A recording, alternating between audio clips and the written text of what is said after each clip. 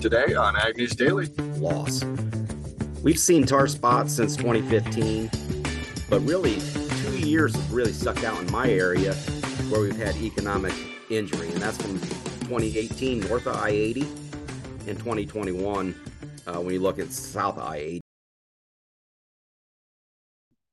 October 3rd, 2023, Tuesday edition of the podcast. It sounds like both Delaney and I are getting the full force of dust in the air from harvest this morning. Yes, I certainly have been feeling it. And then having dust in my house from it being under construction, coupled with harvest dust, I think, Tanner, is making it hard for me to recover from this hacking and sneezing and grossness. Yeah, I would agree. It seemed like no matter what environment you were, it's dusty here in central Iowa, but we've got dry weather that is affecting northern Illinois as well as parts of Indiana. We have ripe conditions for wildfires. The National Weather Service is reporting unseasonably warm temperatures and wind gusts up to 30 miles per hour. In western Iowa, we could see some thunderstorms later this afternoon and this evening. Stronger storms are associated with the front that might move through, but is expected to continue to push east. In southern Missouri, thunderstorms and rain are expected. Well, no severe weather is expected to come from those storms. There is a slight risk that as the two systems merge, we could see some more severe weather itself. So getting some rain in some spots, I'd say again, like I said yesterday, we could use just a little bit here to settle the dust a little bit. Yeah, absolutely. I was in Western Iowa this weekend and they could certainly use some there as well, Tanner, as it's been super dusty, super dry. But nonetheless, we jumped ahead quite a bit here for harvest progress. According to USDA's report dropped yesterday, as of Sunday, 23% of both corn and soybeans have been harvested so far, Tanner. And that's a pretty good jump compared to the week prior. As far as conditions go, the majority of crops harvested so far have been in the fair and good categories, with the amount of soybeans in the poor conditions category still slightly up from last year, but all in all, harvest is chugging right along, Tanner. Yeah, I was looking at that as well, and that's something that we would have expected due to these dry conditions. Although cotton farmers in the high plains and rolling plains of Texas have been fighting the wind and blowing sand as they try to get their spring crop in the ground. We aren't having rotation between crops this year. The normal dry year is having an effect on the tough cotton crop, and the dry conditions for multiple years, Delaney, is what's causing issues there. We could see drought conditions impacting the insurance costs for crop insurance for these Texas farmers. So as they have, obviously, the yields are tied into your crop insurance calculation and you're able to buy premiums based upon those levels. Crop insurance might be harder for these farmers to get the extra level of coverage that they used to because of that. Costs are climbing. Extreme weather such as drought in Texas is not just weighing on the spirit, but it's also weighing on the wallet of the taxpayers, is what Congressman said. A Stanford University study published that in 2021, the impact of the warming temperatures in Texas cost crop insurance companies between 1991 and 2017 $141 billion in losses. In addition, that claims went up during that period, obviously, due to drier conditions. But if you're filing a claim every single year as a producer, you can expect your premiums to go up. So some unfortunate news from our friends in Texas about what their crop insurance premiums will be for next year's cotton crop. Well, Tanner, we got some interesting news here from the Department of Justice as they have filed a suit against the data mining company Agrostats on September 28th. Agrostats is, by all accounts, a research type of institution, Tanner, that was formed in the heartland here, I believe in Indiana, and basically does ag research and compiles a lot of different ag data points to put forth, news and articles and research studies. I think very similar maybe to Aimpoint Research in what they do. While the Department of Justice filed an antitrust lawsuit against Agristats on September 28th on the account of exchanging confidential information at the expense of meat and poultry industry competition. This suit, which was filed within the District Court of Minnesota, alleges that Agristats violated Section 1 of the Sherman Act by collecting and distributing very sensitive information, including, Tanner, price information, competitor information, and quite a few other pieces of highly confidential information that folks are saying led to less competition in the meat industry. Well, from the processor's sake, let's say. But the competitively sensitive information was shared with processors that make up about 90% of the broiler chicken sales, 90% of turkey sales, and 80% of US pork sales.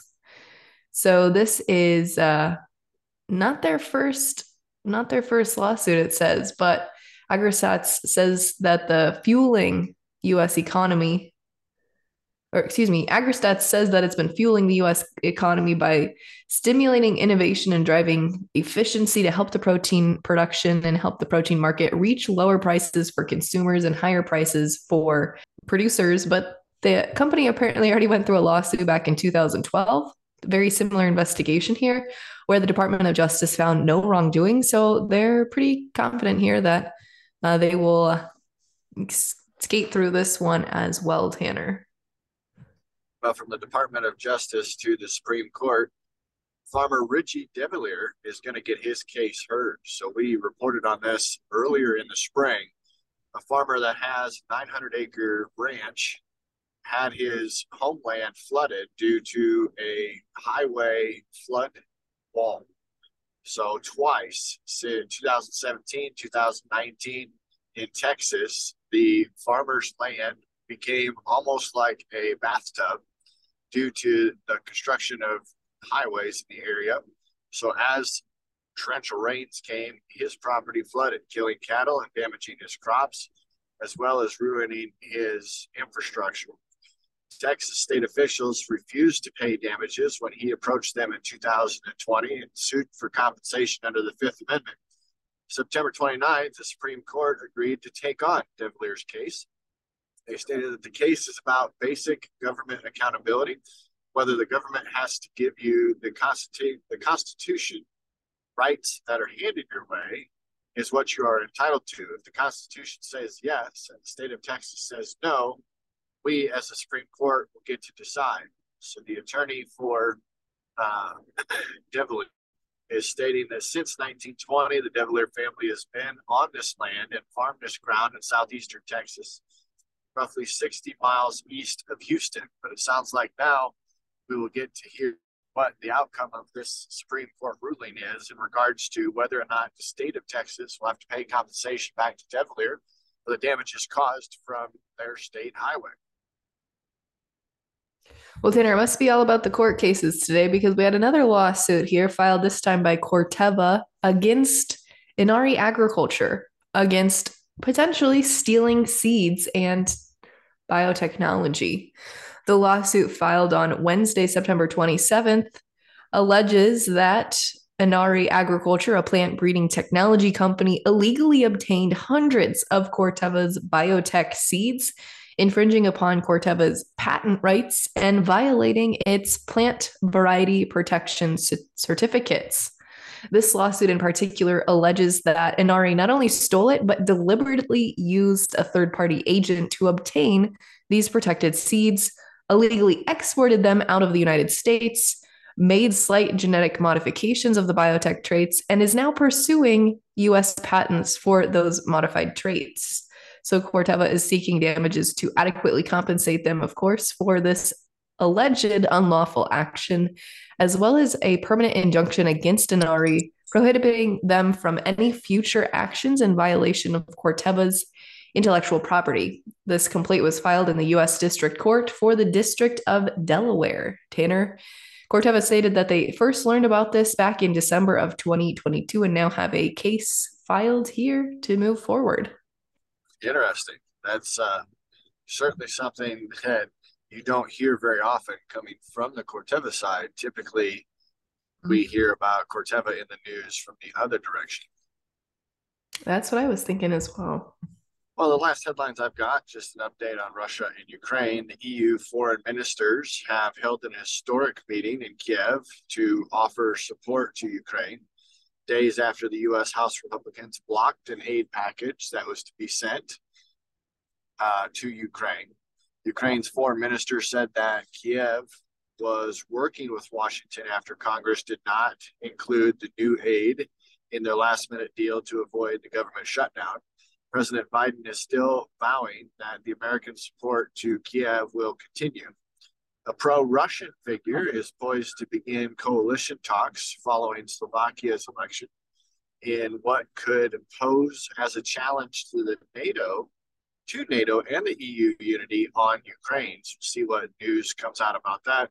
Russian forces again launched heavy shelling at the Kherson point in recent days, killing at least one person and wounding 8 more in that southern Ukrainian region. So pretty quiet, it seems like, as far as battle goes yesterday, as the interesting reports are coming about. Sounds like more strategic meetings will be reported on here coming forward. But that's what I've got for news today.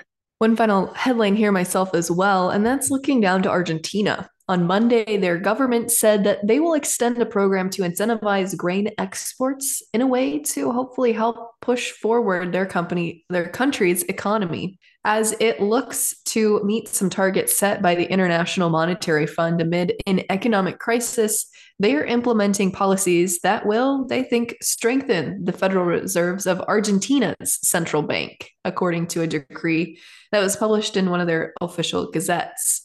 The export program will allow agro export firms to swap out 25% of the foreign currency they make on alternative exchange markets that offer better rates than the official rate, which in August was frozen at 350 pesos per dollar.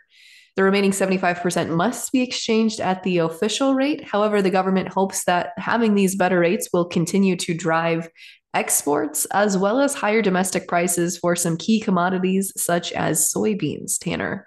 So it's an interesting system that they've come up with here, but they're really trying to incentivize folks to continue selling product into the world market to keep Argentina's economy driving forward.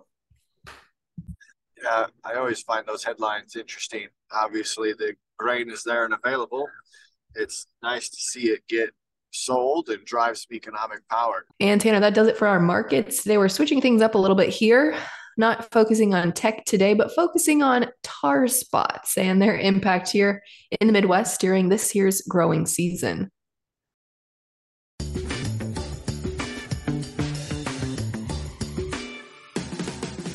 Well, folks, we're chatting today with AgriGold sales agronomist Kevin Gale to talk tar spot and maybe some other diseases that lurked around this season. Kevin, thanks for joining us on the podcast this morning. Thanks for having me, Delaney.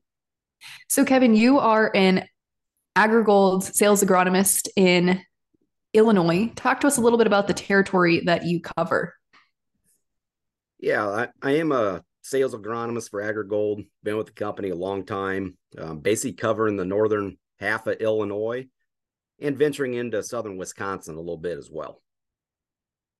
Great. Well, I'm sure that provides you an interesting array of farms and farmers to chat with. So as you look at the 2023 growing season, reflecting back now as we're in harvest, tar spot obviously was not as much an issue for your area, but talk to us a little bit about the growing season for your farmers in particular. Yeah, when you start thinking about the growing season this year, we've been throwing a lot of curveballs. This year we've been really dry to start the year off, especially in that May to June timeframe. And we've learned here in Illinois that tar spot really needs to have that wet weather early in the season with high humidity to get it going, to cause an economic loss. We've seen tar spots since 2015, but really 2 years have really stuck out in my area where we've had economic injury, and that's from 2018 north of I-80 and 2021 when you look at south of I-80 And basically those 2 years, we had excessive rains falling early in the season. We had high humidity levels across several days. And that really allowed that tar spot complex to develop and injure a lot of cornfields. And this year, when you start thinking about areas that did receive rain, and they're pretty small areas, but those areas that did see some early rain, the end of May, early part of June, we probably saw a little bit more tar spot show up compared to other areas that were lacking rainfall early. And those are the areas that we really got to worry about tar spot impacts. Yeah, I had not realized that the weather early on in the season was a big factor in tar spots. I think it's just become a common thing we talk about this time of year is tar spots, but I hadn't realized the path it takes to actually develop. So I'm curious, as you look at, the growing season for tar spots and whatnot, talk to us a little bit more for those farmers that need a little refresher about what tar spot is and the potential economic impact, as you mentioned, that it could have for farmers. Yeah, tar spot is just a new fungal disease that originated in Mexico, South America area. It's been in that area for 100 years. And typically it's the areas where we had a little bit cooler weather and high humidity is where tar spot typically develops. But that disease just shows up on leaves, after those wet weather conditions, high humidity. But you got to have all three sides of the disease triangle there to get tar spot started, especially here. We saw that this year. We just didn't have the environment part of the disease triangle to get it started early. So, Kevin, as you look at tar spot, you mentioned we've been seeing it for quite a few years now consecutively. Do farmers need to worry about areas that had tar spot this year? Are they more susceptible to it next year? Yes, we've come to realize that tar spot does overwinter quite well in our environments here in the United States. So if you had the disease present, you're going to probably see that disease show up again in future years. We continue to see that disease expand across the Corn Belt. So again, we need to consider that, as far as residue harboring the disease, it's going to be there. Tillage really doesn't do a lot of good against it. Yeah, it might reduce a little bit of tar spot, but doesn't completely take it away. So we need to continue to manage for this disease going forward.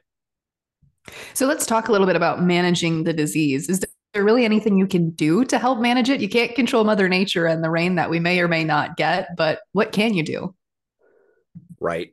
At AgriGold, we continue to look at hybrid selection. I mean, I think that is the best option protecting against tar spot. It's probably number one defense a grower should consider when selecting products, going forward. However, there is no hybrid that's resistant to tar spot. You can have better tolerance. And I think AgriGold, we've observed products that are more tolerant to tar spot, and we're typically steering those type of products to areas that have seen tar spot religiously year after year. But we've rated products over the last 3 or 4 years from a company standpoint. I think that's really key. Growers are requesting more information, and I think AgriGold offer that with confidence. With our breeding efforts at AgriGold, we can continue to look for products that are superior to tar spot tolerance, and that can really provide confidence in those high disease environments. The other way to protect against tar spot is using fungicides. Fungicide used to become more common practice in recent years because of the onset of tar spot and other diseases.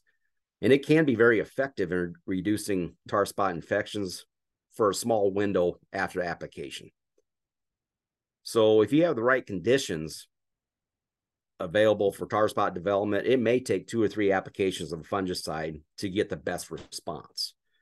But remember, once a tar spot infects that leaf, you're not going to see a lesion until 14 to 21 days later. So timing is extremely critical for fungicide applications. You need to be on the front side of things and then retreat if you need to, if conditions are warranted. But we've seen a 50 to 60 bushel advantage to fungicide applications if they're timed appropriately. Wow. Okay. That's a good number to kind of have as a marker, a benchmark there. As you look at this growing season in particular, obviously you did not get tar spot in your area of northern Illinois due to not having some rainy, cooler conditions at the beginning of the growing season here. But as you look at the rest of the Midwest here, talk to us a little bit about the tar spot coverage that we saw across the rest of the Midwest. But Kevin, second part of that question is what kind of economic or yield loss do we typically see during harvest season? Well, it's from a tar spot coverage across the Corn Belt.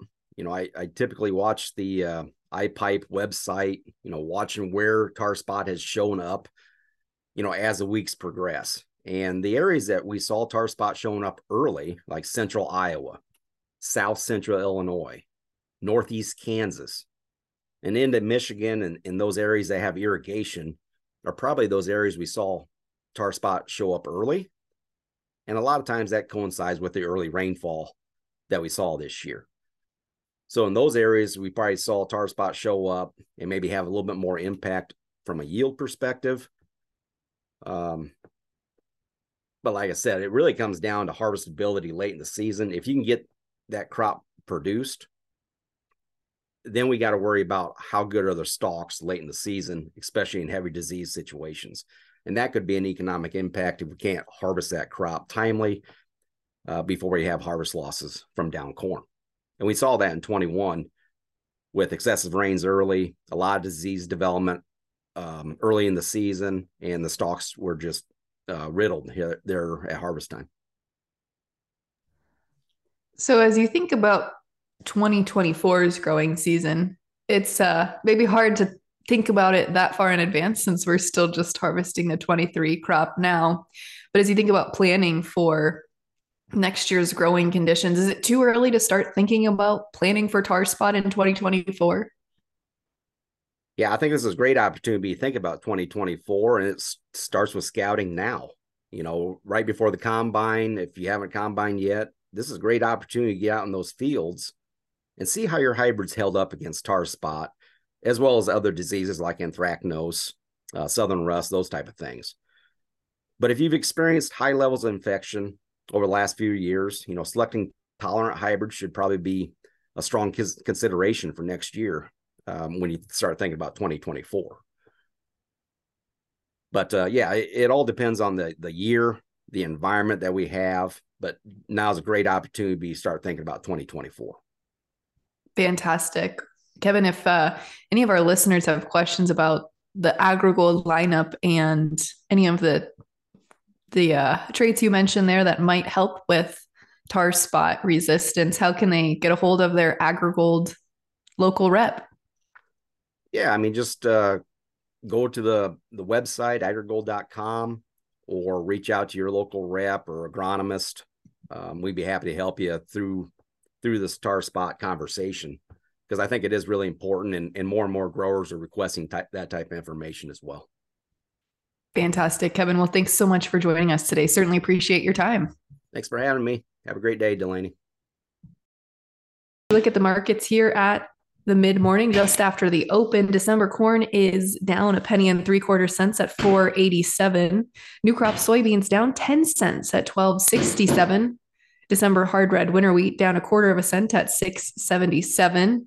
Chicago wheat, after yesterday's big gains, is still pushing higher this morning, up 5.25 at $5.70.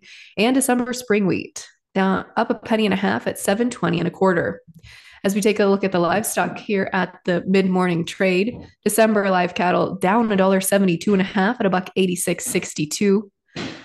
November feeder cattle's down $2.97.5 at $252.72.5, and December lean hogs down a dime at $69.40. There we go. Another great Tuesday conversation. Listeners, that means we got 3 days left. Delaney, what do you think? Are you excited for the rest of the week? I'm excited, Tanner. We've got some really good conversations lined up. So I'd encourage our listeners to make sure they've hit subscribe on their podcasting app so they can get notified when new episodes drop this week. And be sure to follow along with us on social media, Facebook, Twitter, and Instagram. Tanner, what do you say we let the people go? Let's let them go.